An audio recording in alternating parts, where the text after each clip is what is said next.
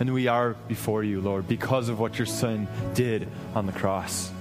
Lord, as we look into your message that you gave us in Matthew 5, Lord, I pray that you prepare our hearts to what you have to say to us this morning.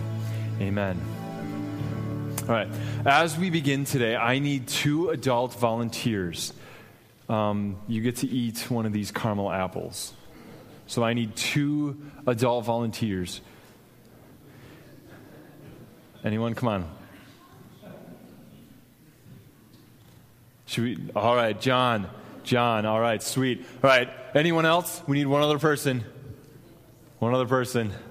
Are you volunteering yourself, Paul? No, Nikki would like to. All right, we'll just have John do it, all right? John, since I was going to have you guys race to see who could eat one of these caramel apples faster. But since nobody else volunteered, we're just going to have you race against time. All right? Okay. All right. Let me get my timer out. Hold on.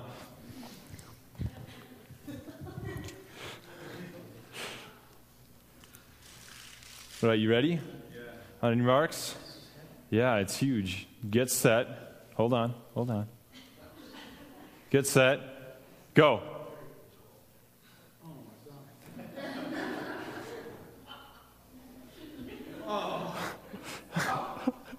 There's a garbage right there, John. What? There's a garbage right here. Yeah, of course. Can you tell them what's wrong with that apple?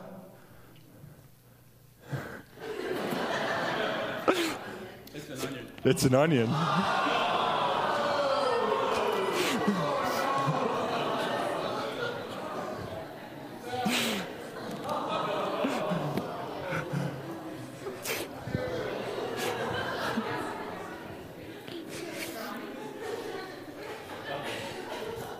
All right, did that not look really good on the outside? Didn't it look delicious when you saw it? Yeah, it did, right? But on the inside, it was gross and nasty, and not at all what you expected, right? No. Today we're talking about the topic of lust. On the outside, lust looks really appealing and harmless. But once you see what's under the surface, you realize that lust is not what we expected, and that is actually quite gross, just like that onion. We're in the middle of a sermon series called Life in the Kingdom, where we're walking through Jesus' Sermon on the Mount, found in Matthew 5 through 7. And Jesus in this sermon is laying out how we as citizens of heaven are supposed to live. And in this particular part in the Sermon on the Mount in chapter 5, Jesus is teaching a section that has 6 parts that follow a certain rhythm. They start off with the phrase, "You have heard it said," and then Jesus lists one of the 10 commandments, basically one of the 10 commandments. And then he says, "But I tell you," and he gives us his interpretation of what it means to live in the kingdom of God. The key to this section is found in verse 20, when Jesus says, "Unless your righteousness surpasses that of the Pharisees and teachers of the law, you will certainly not enter the kingdom of heaven." And again, the rest of chapter 5 goes through commandments 6 through 10 and shows that the outward appearance of just keeping these commandments is not enough. Because that's what the Pharisees and law were doing. They were keeping more than just the 10 commandments. They had all these lists of laws that they were doing. But in their hearts, they were unable to even keep the 10 commandments. Today, we're going to dive into Matthew 5, 27 through 30 and look at one of these sections. But before we dive in, let's pray. Dear Heavenly Father, Lord, as we talk about this topic of lust, we know that it's difficult and uncomfortable. Lord, I pray that you would open our hearts and our minds to the things that you have to say, that we would embrace your truth and the things that you teach on these topics. And Lord, I pray that you would fill me with your Holy Spirit and that you would help me to speak clearly and effectively, Lord, so that your truth could be in this room this morning. Amen. All right, so Jesus says in Matthew chapter 5, verse 27, "You have heard it said, 'You shall not commit adultery.' But I tell you that anyone who looks at a woman lustfully has already committed adultery with her in his heart. If your right eye causes you to stumble, gouge it out and throw it away. It is better for you to lose one part of your body than for your whole body to be thrown into hell. And if your right hand causes you to stumble, cut it off and throw it away. It is better for you to lose one part of your body than for your whole body to go to hell. So Jesus starts off this passage of Scripture by bringing up the topic of adultery. And he says something that pretty much everyone knows, that marital unfaithfulness is wrong, right? Everybody knows that. But Jesus takes it a step further and equates just looking at the opposite gender with lust. That's adultery in our hearts. Jesus here is addressing the fact that many of the people in his culture put on an outward appearance of looking like they were following God, but their hearts were far more interested in their own pleasure. Jesus broadens the definition of adultery and shows that sexual sin is far more than the act of just having sexual intercourse with someone you're not married to. Simply desiring another person and using their body as an object to fulfill your fantasies is just as bad. The reason for this is that our responsibilities as human beings made in the image of God is to have respect for those around us. And our duty as married couples goes beyond sexual faithfulness and demands that we pursue intimacy with our spouse. So in order to understand lust, we need to understand intimacy. But intimacy started back in the garden. In Genesis 1, verse 26, God said, "Let us make man in our own image." God's image means that some of God's characteristics and his qualities are an inherent part of who we are as individuals. And the character of God that we have that's relevant for today is the fact that we were created for relationships. This is an important part of who we are. When God put Adam in the garden, he had Adam name all the animals, right? And the purpose of God doing that was for Adam to see, hey, all these other animals, the giraffes, like there's 2 giraffes, they have other giraffes, right? Pigs have 2 pigs, right? There's more than one fish, but I'm the only one like me.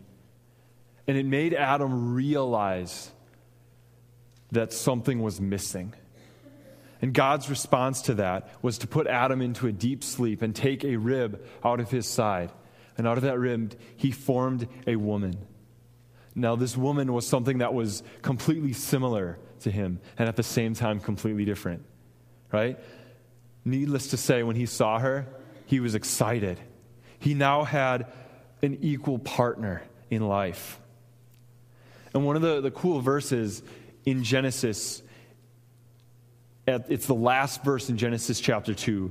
It's an editorial by the author of Genesis called Moses. He said this: Adam and his wife Eve were both naked, and they felt no shame. This, I think, is one of the most important verses in this passage of Scripture because it shows that Adam and Eve had nothing to hide from each other. They were completely open and transparent with one another. And notice it doesn't say they weren't wearing any clothes. It says they were naked, which I think this refers not just to physical nakedness, but to emotional and intellectual nakedness. They shared everything. They completely shared life and experienced unity. A few verses earlier, that's called one flesh.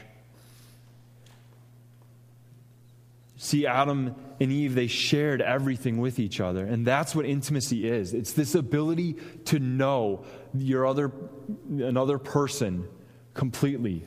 And they know you. And yet at the same time, there's complete love and acceptance. And intimacy is not just a sexual thing. It's also an emotional, spiritual, and intellectual idea. That's what intimacy is. And for married couples, it's also a sexual thing. We are created for intimacy, first and foremost with God, right? But it also applies to our friends and our spouse. One of the key elements, though, of marital intimacy is that God made men and women different in a way that complement each other. The way we desire intimacy is different. I think the two main ways that married couples experience intimacy is physical intimacy and emotional intimacy, right? Women tend to prefer or look for more emotional intimacy, and men are more about physical intimacy. And both of those are really good things. But the cool thing is, as we are both interested in each one and we love on each other, we have a complete emotional bond and a complete physical bond. And that's one of the awesome and most beautiful gifts that God has given to us, that ability to bond with another person on that deep of a level, right? But then sin entered. And I think sin has affected intimacy in two main ways. The first one is that intimacy is no longer something that comes naturally, and it now requires a lot of effort. Because of sin, we also have flaws that we're ashamed of, right? And we do things that offend and bother our spouses. And in order for intimacy to take place now, we have to practice things like confession and forgiveness. And neither one of those are easy things. Intimacy now takes a lot of work. And not just in a marital relationships, but with other people as well. Our ability to relate to other people is greatly hurt. And secondly, sin has hurt intimacy in that we now settle for a fake intimacy called lust. Lust at its core separates sexual attraction from emotional connection with another person. And it's you just, having a sexual attraction, but not taking the effort to get to know a real person and allowing them to get to know you. It's fake. It's not real intimacy. I think lust has many different forms. The most obvious one that we think of when we think about lust is that idea that we just visualize an attractive person and we picture them naked, or we visualize them in ways that are inappropriate. Notice, though, that this goes beyond just saying, hey, that's an attractive person, right? I think the ability to see beauty in other people is a gift from God. It's when we dwell on those things and we think about that person in a way that only somebody who's married to them should be thinking about them, right? I think a lot of visual, that's typically the area where guys struggle with. For women, it can be more of an emotional and mental fantasizing with or about men that you're not married to. Right? Women tend to lust more on an emotional level, right? I think a third way that lust takes form is in finding our value in whether or not we are in a relationship, right? We feel like the only way we have any value is if another person is in a relationship with us. And that is a false sense, and that's a false use of our sexual intimacy. And that's not real. That's not where we get our value. Fourthly, through reading romantic or erotic novels that evoke fantasies or arousal. That's a form of lust. And finally, there's two more. Emotionally connecting with strangers on the internet through chat rooms is a form of lust. And finally, pornography is one of the most extreme forms of lust. Many people think that lust is harmless. But Jesus says clearly in Matthew chapter 5 that lust has a very destructive power in a person's life, right? And we will see that as we especially zoom in on the topic of pornography and see how that is really hurting our culture as a nation. I just want to share some stats with you guys about pornography. First service went a little long, so I trimmed like a bunch of my stats, but I left them up on the screen. So I'm not going to mention everything that's up there, but they're still going to be up there. All right. In 2005, a study of 688 adults aged 18 through 30 showed that 98% of those men and 80% of those women had seen pornography once in their life. And 68% of those men and 18% of the women said they used pornography at least once a week. An additional 17% of men and an additional 30% of women say they use pornography at least once a month. So if we add those two numbers up, we see that 85% of men according to this study, and 48% of women view pornography at least once a month in our culture. In 2009, Michael Leahy did a study of 29,000 college students from North America, and he found that 51% of males and 32% of females viewed pornography before the age of 12. In 2007, the University of Alberta in Canada surveyed 429 students ages 13 and 14 from 17 different schools across the state of Alberta, Canada. And this is what they found. 90% of the boys and 70% of the girls reported accessing sexually explicit media at least once in their life. These are 13 and 14-year-olds. 35% of the boys said they had viewed pornographic videos too many times to count. 13 and 14-year-old boys. In 2011, a study published in the Journal of Sex Research showed results from interviews from 782 college students. On average, the first exposure to pornography among men is 12 years old. The U.S. Department of Justice issued this statement: never before in the history of telecommunications media in the United States has so much indecent and obscene material been so easily accessible by so many minors in so many American homes with so few restrictions. The reason that this is so bad and difficult in our culture is that studies have shown that in the past couple of years, the primary way that people are accessing pornography is through their cell phones. And a lot of teenagers have cell phones with internet access, and their parents aren't doing anything to restrict them. As we can clearly see from these statistics, pornography has become an extremely widespread thing in our culture, especially among teenagers and young people. And some people would argue that this is not a big deal and that lust and pornography, they're harmless things. But I disagree. And I want to show you some of the negative impacts that pornography has caused and is causing destruction in our culture. First of all, it rewires our brain. Your brain has a chemical in it called dopamine. Dopamine is a hormone that is responsible for helping you feel pleasure, right? When you're doing something that you enjoy, this hormone is released, and your brain is like, ooh, let's keep doing that, or let's do more of that, right? The problem is, with continued exposure to porn, especially for long periods of time, your brain releases surge after surge of dopamine because there's so much pornography available on the internet, and it's just a click away. It gives the brain an unnatural high, causing the brain to fatigue, and it is not able to release the same amount of dopamine, leaving the viewer wanting more but unable to reach the level of satisfaction. This is called desensitization, where everyday pleasures begin to lose their luster, including real sex. Secondly,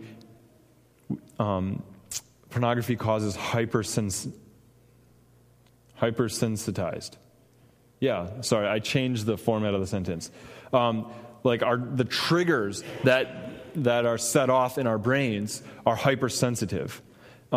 Here's a quote from a guy named Dr. William Struthers. He says, like a path that is created in the woods with each successive hiker, so do the neural paths set the course for the next time an erotic image is viewed. Over time, these neural paths become wider as they are repeatedly traveled with each exposure to pornography. They become the automatic pathway through which interactions with women are routed. The neural circuitry anchors this process solidly in the brain. With each lingering stare, pornography deepens the Grand Canyon-like gorge in the brain through which images of women are destined to follow. So in other words, people who have been watching a lot of pornography, they're easily triggered and driven to lust, right? Thirdly, the way it rewires our brain is that it decreases our willpower. As dopamine receptors, which are located in the frontal lobes of our brain, those changes take place in our brain. And what ends up happening is because those receptors in the frontal cortex of our brain are responsible for our ability to make choices, we begin to lose willpower. And as a result, a person experiences urge, not a desire, an urge, but as an intense need. What do we call that when somebody is desensitized and needs more and more of something? They're easily triggered by it, or they don't have the ability to stop and choose to say no. What do we call that? An addiction. Science has shown that pornography has become an addiction. Here's a quote from Dr. Jeffrey Sadanover.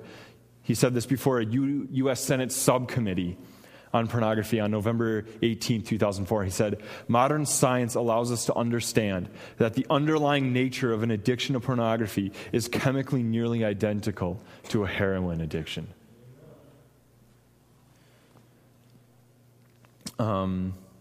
Well, here's something that's even worse. There was research done by a guy named Dr. Zillman that showed that the habitual use of pornography leads to a greater tolerance of sexual explicit material over time, requiring the viewer to consume more novel and bizarre material to achieve the same level of arousal. So in other words, like people who are addicted to alcohol just drink more and more alcohol. With pornography, it's not more and more pornography, it's different pornography, which lead people into much darker types of pornography. The third way that porn is very damaging is that it changes how we view the opposite gender. A study has shown that pornography consumers eventually compare their spouse, their boyfriend, their girlfriend, and just members of the opposite sex with images of porn models.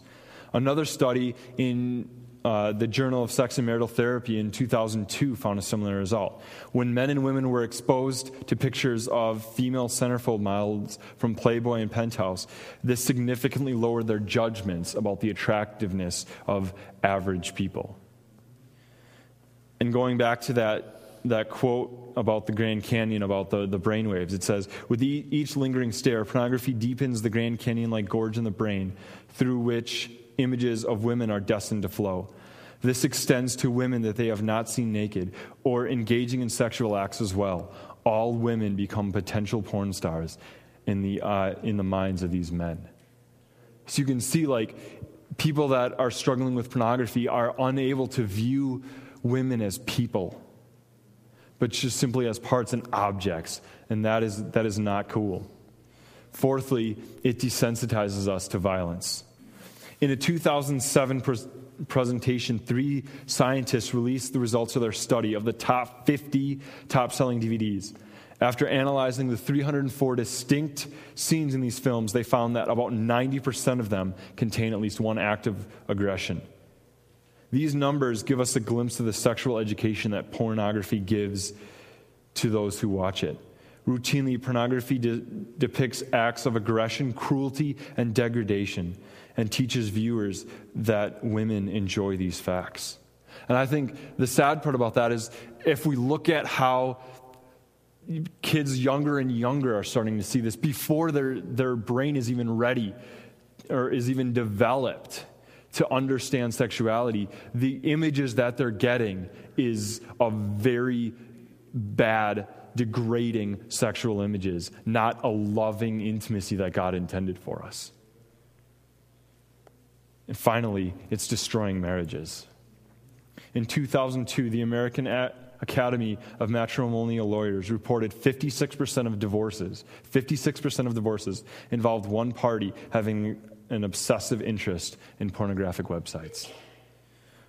So I hope you can see, I know there was a lot of stats and I just kind of threw a bunch of numbers at you, but I want you to clearly see that pornography and lust, they are not harmless. It is very destructive and causes many personal and relational issues. And I think that's why Jesus says, if your right eye causes you to sin, gouge it out. Right? He's saying this has the power to bring you down and to separate your relationship with God. Right? Here's the thing, though. I believe that lust is a behavior that we act out, but it's not the root of the problem. In other words, I don't think we have a lust problem. I think we have an intimacy problem. You see, God created us to want and to desire our spouse in both a sexual and an emotional and intellectual and a spiritual way. Those are good things, right? When I desire my wife and I desire to connect with her on an emotional and a sexual level, that's a good, healthy thing, right? God designed us that way, to have that emotional and even sexual intimacy. Those are gifts. The problem is that when we're not getting the intimacy we're created for, we start to look for it in other places, causing the behavior of lust. But you see, the problem is not the behavior, the problem is in our heart. And this is clarified when we look at the difference between information, knowledge, and beliefs, right? Information is just data. Information that is applied and we come to know about it through study, reflection, or just personal development. That becomes knowledge. But a belief is when we apply the knowledge that we have. Beliefs are the things that we hold true deep down inside of us, which drive our actions. And that can be for good or bad. And I think many of us have beliefs deep down inside of us that are false, that are lies. We believe lies that drive us to the behavior of lust. We believe lies like, I'm not worthy of true love and intimacy. We believe lies like, I can get what I need through lust. We believe lies like, I'm so addicted that there is no hope for me. Or the lies of, I don't trust God to give me what I need, so I'm just going to take it. In the core of who we are, it's these lies that drive our behavior of lust. And this is why in Matthew 5, Jesus said that lust is adultery of the heart. And because of that, it's not as simple as fixing a behavior. That's the bad news. The good news comes from this passage in Ezekiel 11, verses 18 through 21. Ezekiel writes, they will return and will remove all its vile images and detestable idols. I will give them an undivided heart and put a new spirit in them. I will remove from them their heart of stone and give them a heart of flesh. Then they will follow my decrees and be careful to keep my laws. They will be my people, and I will be their God. The good news is that the gospel doesn't demand that we simply fix our behavior. The gospel says that God gives us a new heart. And he gives us the power of the Holy Spirit that changes our lust problem where it begins, our heart. It frees us from the bondage and the chains that sin puts us in. What Jesus did through the cross and the resurrection, it's not just forgiveness of behaviors, but a new identity. It changes who we are as people. Check out what Paul says in Galatians 5, verses 16 through 18, and then in verse 24 and 25. He says, so I say, walk by the Spirit, and you will not gratify the desires of the flesh. For the flesh desires what is contrary to the Spirit, and the Spirit what is contrary to the flesh. They're in conflict with each other, so that you are not to do whatever you want. But if you are led by the Spirit, you are not under the law. Those who belong to Christ Jesus have crucified the flesh and its passions and desires. Since we live by the Spirit, let us hold in step with the Spirit. The good news of the gospel is that our flesh, this sinful heart that craves things that are contrary to God, has been nailed to the cross.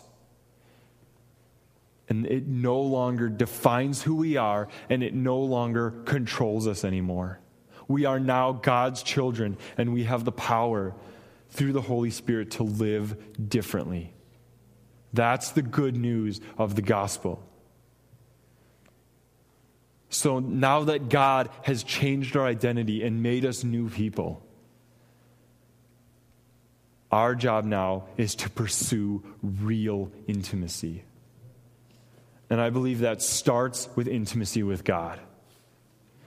And I think one of the best ways, if you're struggling with these things, to start is confession.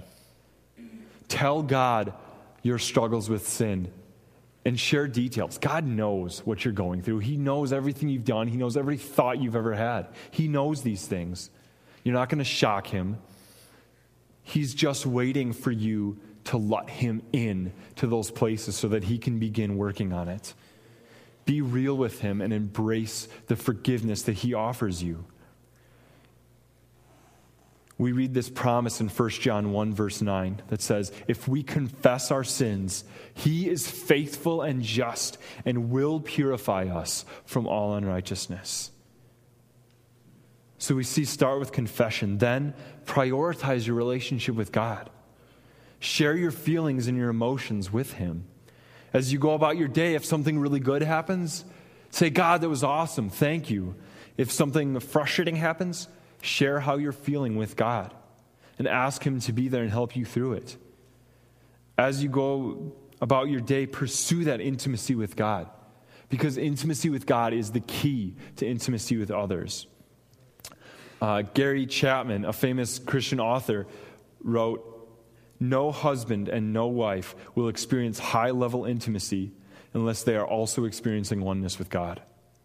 The broken relationship with God is the reason for fear and shame as we stand face to face with each other. If we can face God, knowing that we have confessed our sins and have been forgiven, then we have the potential of facing our mates with that same openness. Keeping our integrity with God is essential to experiencing genuine intimacy in a marriage relationship and with relationships with others. The second way that we pursue real intimacy, the first was with God. The second is with other believers of the same gender.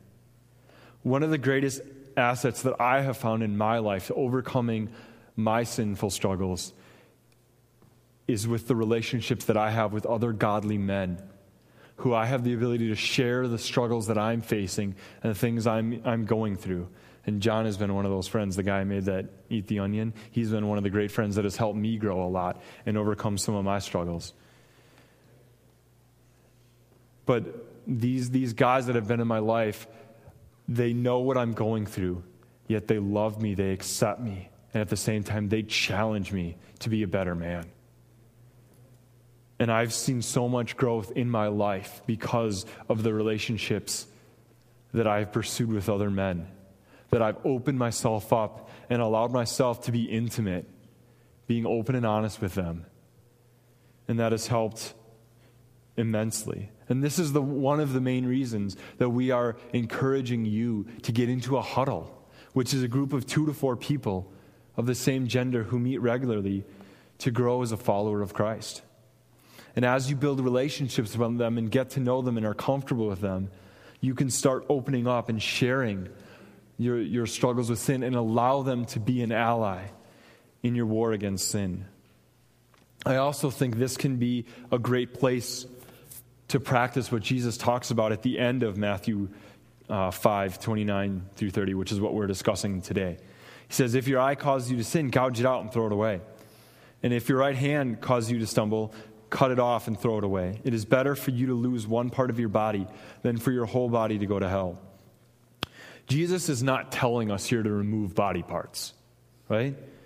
What Jesus is saying is that we need to take even drastic measures to get rid of the sin in our lives. And I believe for us today, we sometimes need to take drastic measures to get the sin out of our lives. One of the ways that you can do that is through things like internet accountability. If you're struggling with pornography on the internet, install something called Covenant Eyes on your computer. It's a program that filters what you watch, and it sends sites that set off, like saying, like it rates the sites and says, hey, this is not a good site. And it sends an email to your accountability partner, right? There's another one for cell phones called MobiSip that works the same way, right? Some people, if you're really struggling with these things, sometimes giving up the internet or getting rid of your cell phone is a drastic measure that you need to take. Another great way with other believers is to read books on these topics and grow with another. One of the two really good books, there's a man's version and a woman's version called Every Man's Battle and Every Woman's Battle. These books are excellent. They really address this topic of lust and pornography and all these things in a very deep way and give very good practical tips for how to get rid of that stuff. And finally, with other believers, one of the great ways that I have found is that when I'm facing temptation, I shoot a text to one of the guys, and I just let them know. And here's the thing that I've realized. Sin loves the darkness, right?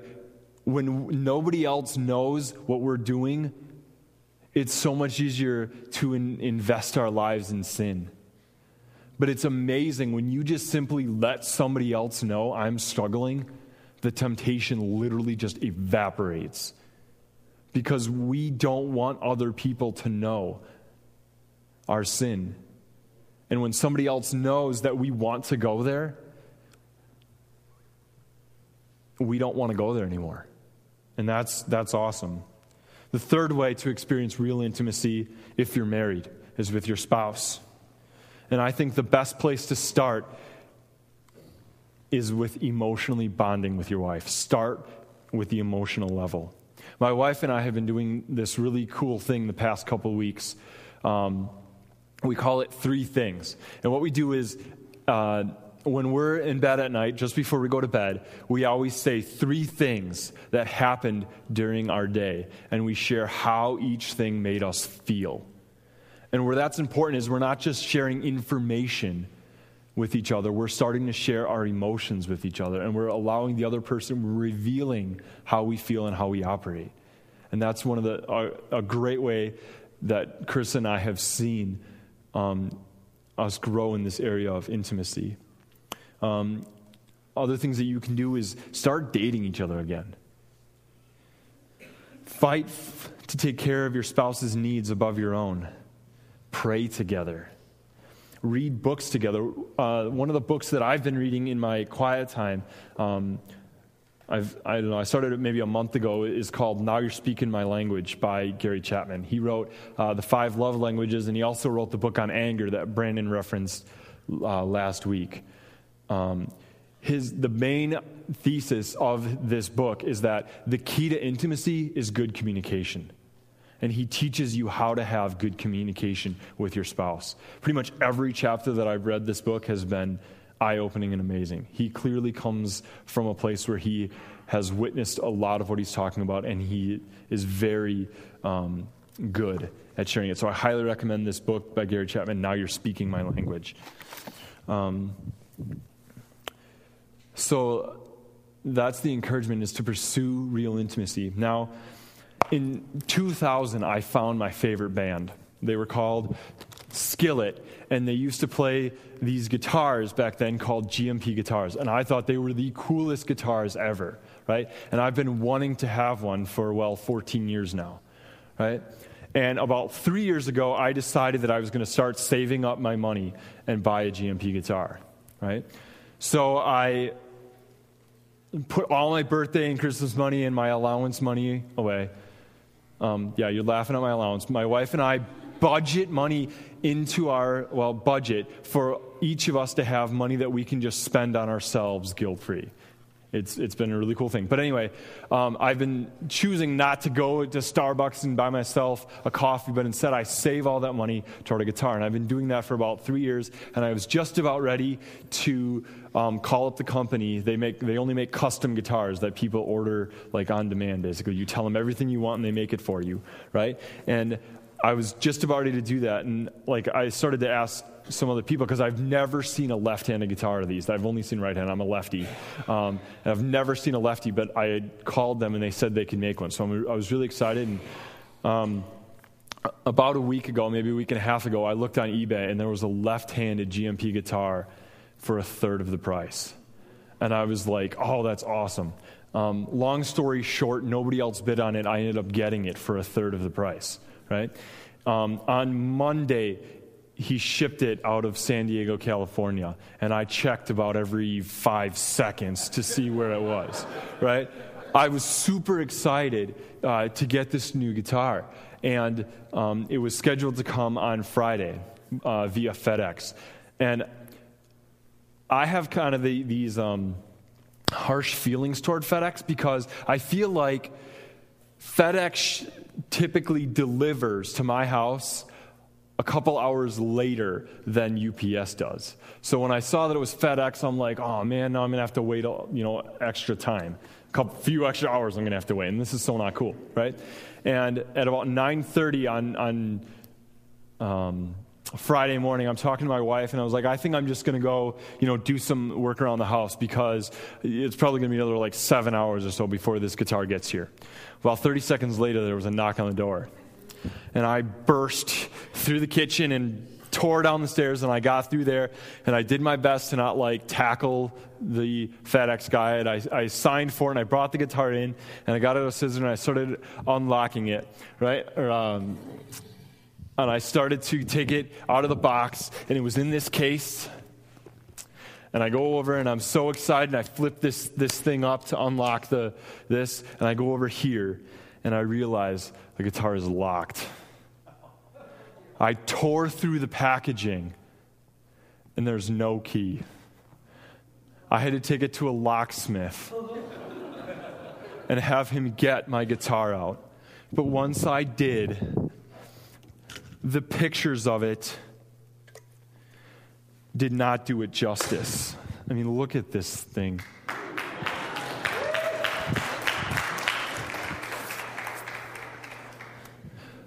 Some of us are like this guitar case. We are locked in our struggles with sin. But praise be to Jesus, who through the power of the cross and his resurrection has unlocked us. And we now have the ability to open up the case and experience the beauty of true intimacy that God made for us. Let's pray. Dear Heavenly Father, Lord, we are so thankful for the cross, that even though we struggle with sin and it brings us down and it causes division in our relationship with others, Lord, you love us anyway, and you sent your Son Jesus to die on the cross, to give us a new heart and a new identity so that we could be free from our sin. Lord, I pray that you would help us now in our new identity to pursue true intimacy with you, with other believers, and with our spouses. And that you would help us to see how awesome this gift of relationships really is. Amen.